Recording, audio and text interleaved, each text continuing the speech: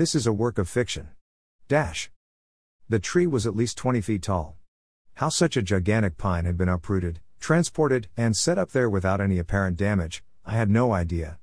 Every branch was hung with strings of great big red, green, and white lights.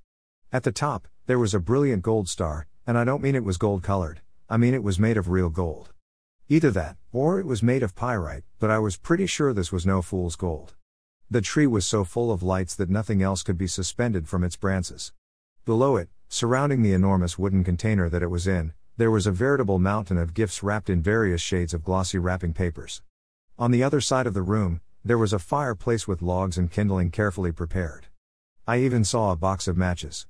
On one side of the fireplace, there was a long row of wooden pegs. Other than the tree, presents, and fireplace, the room was empty.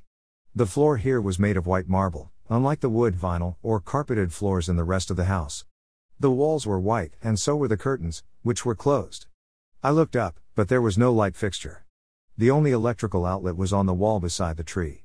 I heard footsteps, and turned to see Dylan, my boyfriend, standing in the doorway. "Merry Christmas, Elaine," he said. "What do you think?"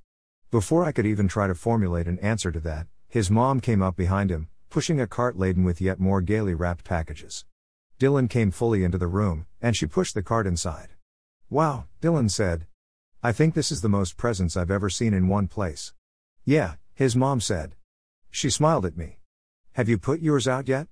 I shook my head. "I think this room has made her a little bit speechless," Dylan said. "Yes, I think you're right." She pushed the cart up to the edge of the pile of presents and started stacking the new ones carefully, as if she were setting up an enormous game of Jenga. I wanted that game after playing it at school, but Mom just gave me one of her sad smiles, and I knew we couldn't afford it. "Can I help you?" Dylan asked his mom. "I've got it, thanks," she said. "Awesome. To be honest, I'm beat, but I wanted to be here when Elaine saw this place." "It's amazing," I said. That, at least, was true. "I'm glad you like it," he said. I decided not to tell him that wasn't what I had said. He leaned in for a kiss, and I gave him one not because I was feeling romantic, but because I didn't know how I felt. "Night, Elena," he said. "I hope Mom lets you get some sleep." Oh well," his mom said. "I'm just going to hang up the stockings, and then I'm off to bed." She and Dylan said goodnight, and he left the room. I was happy she didn't seem to feel the need to chat as she hung the stockings on the pegs beside the fireplace. I knew about stockings from kids at school, but we'd never had them at home.